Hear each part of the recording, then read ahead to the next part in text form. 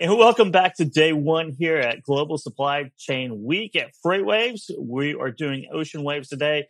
It's all about global maritime shipping, and we have one of the most sought after experts, I think, here for that, and that's Lars Jensen. He's a partner and CEO of Vespucci Consulting. So, Lars, always great to have you on a show, FreightWaves TV, conferences, anywhere we can have a chat with you.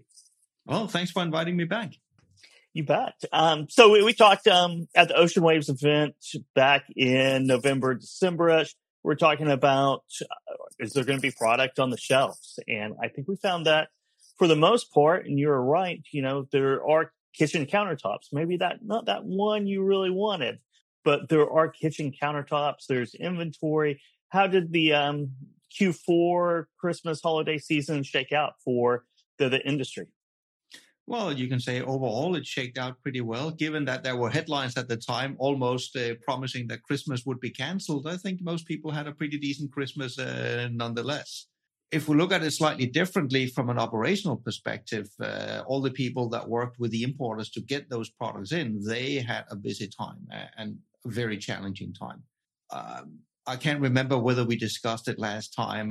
There was some that were holding hope out that towards November, December, some of the bottlenecks would be alleviated. We would see the seasonal slowdown after Golden Week. I think I was more leaning towards I didn't quite buy that one. And unfortunately, that's also what panned out.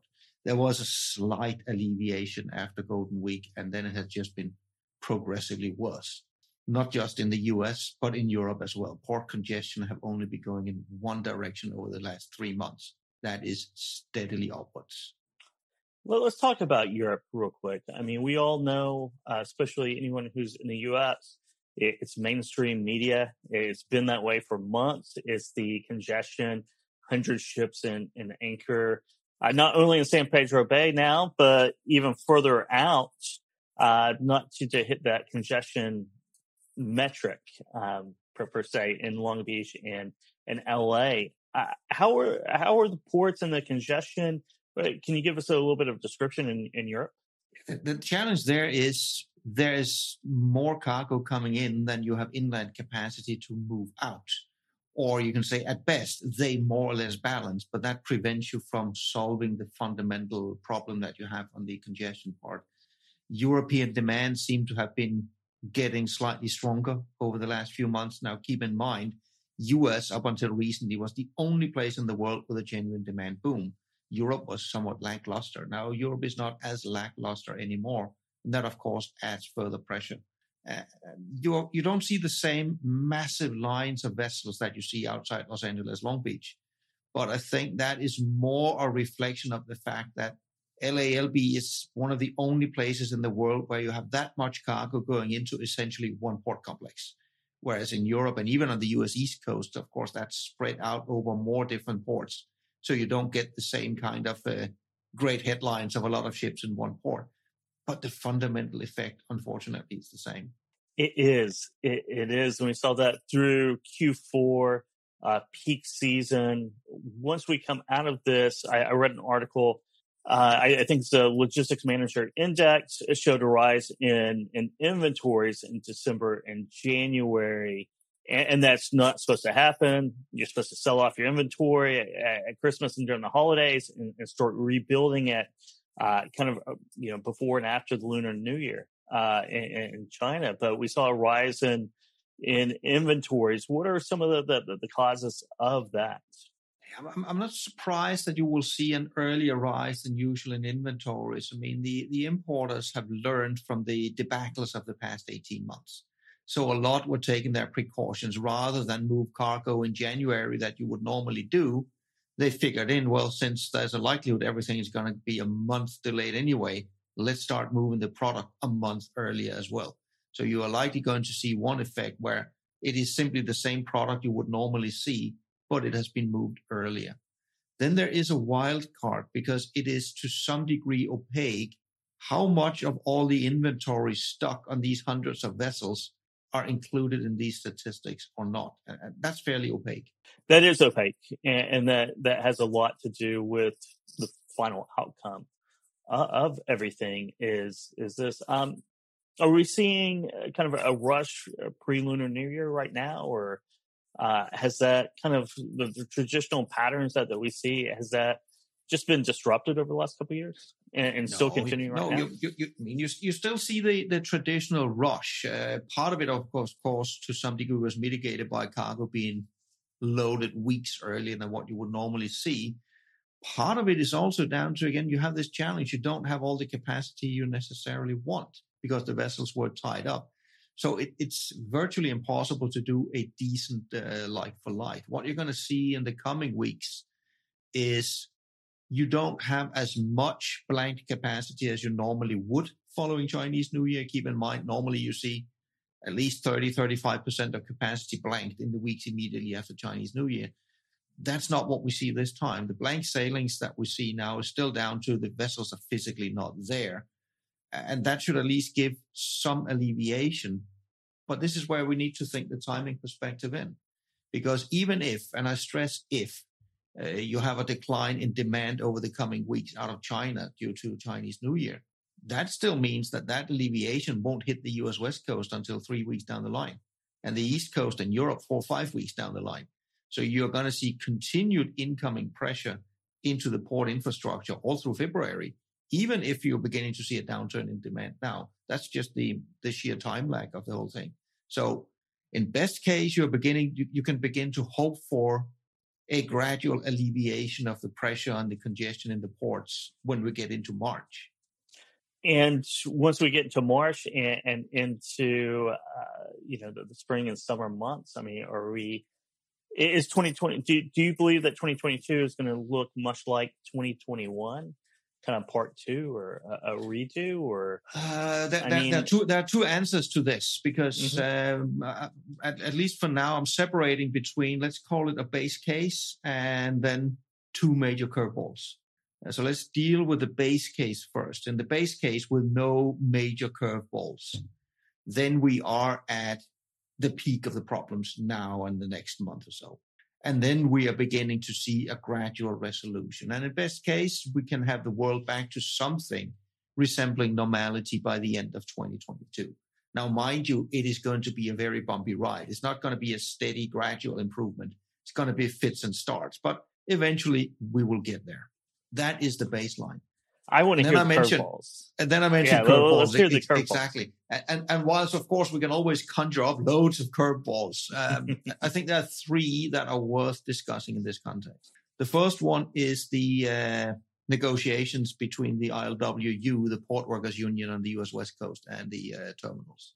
My take on that one is that is not necessarily going to be a curveball. I mean, if I was to go to Vegas, I would bet on this actually panning out with an agreement eventually. There will be a lot of screaming and shouting and, of course, negotiation posturing. Obviously, there will be. But eventually, I think there's going to be an agreement found. There will be huge pressure on the Port Workers Union not to make a horrible situation even worse. There will be a huge pressure on. Now, we say the terminals, but eventually it's the carriers that's on the spot here, and they're going to pay more. And given how much profit they're making now, I mean, they're under pressure to fine, you have to cave in. The key bone of contention is more likely to be on the topic of automation, where the union is not a great believer in automation, at least not if it costs jobs. So that's going to be the key. And eventually, I think they're going to find an agreement. So that's curveball number one. I actually don't think that will materialize. I think that the public relations nightmare for both sides on curveball number one with the unions is they're going to have to reach some kind of deal. Exactly. But obviously, both parties have their own constituents to talk to, so they can't make an agreement too quickly. And it has to look like negotiations are completely falling apart for a few times before we get to that point. Then we have curveball number two. That is the combination of China and COVID. And it has been a high risk for the last month, will continue to be so. China is very clearly still pursuing their zero tolerance policy. And we saw the effects of that last year when Yantian shut down for several weeks. We had one of the major terminals in Ningbo shut down for several weeks because of less than a handful of people testing positive. China is still pursuing that same policy. At the same time, we now have a spread of a much more contagious variant. So pure mathematics tells us that there is a very high risk that we will see more supply chain disruptions from China simply because of this. We can be lucky, and it doesn't materialize. We've been lucky the last month. You have had major shutdowns in China, but they have predominantly been in residential areas of cities like Xi'an and Tianjin. You had smaller areas hit in Ningbo that had a marginal impact on some container depots and warehouses, but nothing to materially disrupt the flow. Do you think a part of the strictness of this policy and possibility of continuation or the Olympics coming up this year and making sure that nothing disrupts that? Absolutely nothing will be allowed to disrupt the Olympics. The question here is, when will China change their zero tolerance policy? Because eventually, at some point in the future, they're going to have to rejoin the world. And when they do that, they're going to see the same waves as the rest of us are experiencing right now, with a much more contagious but less dangerous variant. It's a political question, and I'm not one to guess on Chinese policy. I'm just looking at what is the policy that they're definitely enforcing now and the mathematics of it. And that means there will remain for the coming months a very high risk that we will see major disruptions to the supply chain on account of that. That will be one of the curveballs. Worst case, of course, would be, say, the shutdown of Shanghai for 2 or 3 weeks. The third curveball is one that have risen dramatically in recent weeks. And it emanates from the conflict between Russia and Ukraine, which in reality is a conflict between Russia and the NATO countries. And to understand why I see this as a potentially very devastating curveball, we have to go back a few years. Let's go back to 2017. This was where Maersk was hit by a devastating cyber attack. Keep in mind, they're the world's largest carrier. They were basically completely off the grid for roughly a week, and it took them a few weeks to get fully back up and running. Then we also have to take into account nobody actually attacked Maersk. Nobody targeted them. Maersk was purely collateral damage. What happened was there was a major cyber attack against Ukraine. Western intelligence services pinned the blame for that on Russian actors. And it hit something like 7,000 companies in Ukraine indiscriminately. Maersk was just unlucky to be one of those 7,000. Fast forward to the conflict as it is right now. If this escalates further, then there is a likelihood we might see Russia physically enter Ukraine. If that happens, we're going to see sanctions from the NATO countries. We don't know which sanctions yet. And Russia will very likely then respond in kind, likely with cyber attacks. And again, this is not something I conjure out of thin air. Over the last 2 weeks, you have seen warnings of precisely this come from the cyber intelligence services in the UK, in the US, in Canada, actually in Denmark as well. You had the UK cyber authorities come out last week and say they are already seeing actions being taken that are similar to those that were taken prior to the attack that happened in 2017. So there is a very real risk that critical infrastructure might be targeted. And obviously shipping lines, ports, and terminals are part of that grouping called critical infrastructure. And this is where the current situation is markedly different than 2017. In 2017, we could essentially lose the largest carrier in the world for a week. And it didn't cause any major problems in the supply chain. It really didn't. Sure, if you had your cargo on board one of those ships, it got delayed maybe a week, maybe 2, and that was annoying.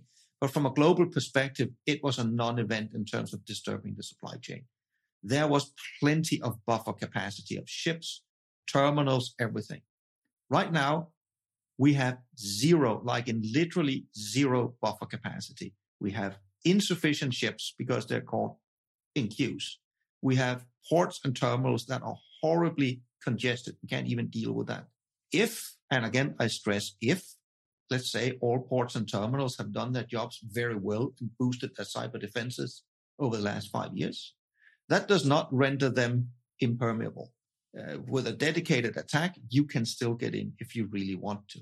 So what will then happen, and again, if they have done their jobs well, they have a good backup plan, which means they could potentially be fully up and running again within, say, 2, 3, or 4 days. But think about it in the current environment. Taking just one major port out of action for 2, 3, or 4 days, on top of what we're already dealing with, that will have major global ramifications on the supply chain. So that's curveball number 3. The China one is clearly the most likely one to impact us. The Russian one is less likely, but equally devastating. I agree with that. We all think of Ukraine, Russia. We think of traditional military. We think of oil going up and risk premiums being attached on everything. But it could lead to the biggest wave of cyber attacks, really, that we've seen. And if you start to think it through, the things we normally are concerned about, oil prices going up, for example. If we maintain focus strictly on the container shipping supply chain and not on the consumers and the impact over there, but strictly on the supply chain, we're in the unusual situation that nobody cares about the oil price. We have record high prices on low sulfur fuel. Nobody cares. It's a non-issue because freight rates are so outrageously high that in the old days, this would have led to a bunker surcharge increase of, say, a couple of $100, and everybody would be up in arms about the devastation. $200 more or less on the freight rate right now means absolutely nothing. So increasing oil prices in themselves won't necessarily move the needle. Then it would be an indirect effect if that leads to skyrocketing energy prices, undermining consumer spending. And that would then have a negative impact on demand, which counterintuitively would then help us solve the congestion. You preface number 3 with, the Ukraine-Russia conflict being one of more Russia versus NATO instead of solely Ukraine, which kind of leads into the cyber attacks and lashing out or attacking, the entire NATO complex. And here at FreightWaves, we've published quite a bit of stories. And unfortunately, there's a lot of ransomware, a lot of cyber attacks against transportation companies. Maersk is one example. Forward Air is another one. Truckstop.com. The list actually, Martin Transport, the list really goes on and on right now. Everyone is going through this. Yeah, I mean, you've seen a lot. I mean, if you just look at 2021, you had Transnet, the operator of the largest container terminals in South Africa, was successfully impacted. Yeah.